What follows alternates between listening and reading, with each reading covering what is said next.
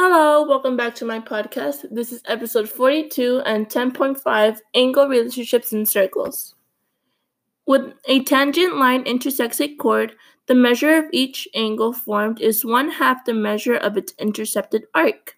When you have angles inside the circle, then the measure of each angle is 1/2 the sum of the measures of the arcs intercepted by the angle and its vertical angle.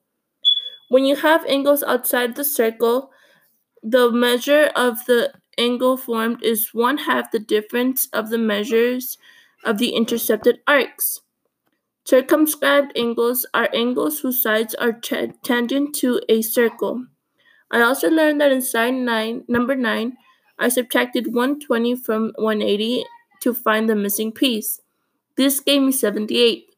After I used the angles inside the circle theorem to identify y, I substituted missing parts and got 78 equals 1/2 times, in parentheses, y plus 95.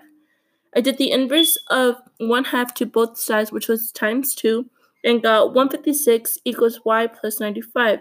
I did the inverse of plus 95 to both sides and got y equals 61 as my answer.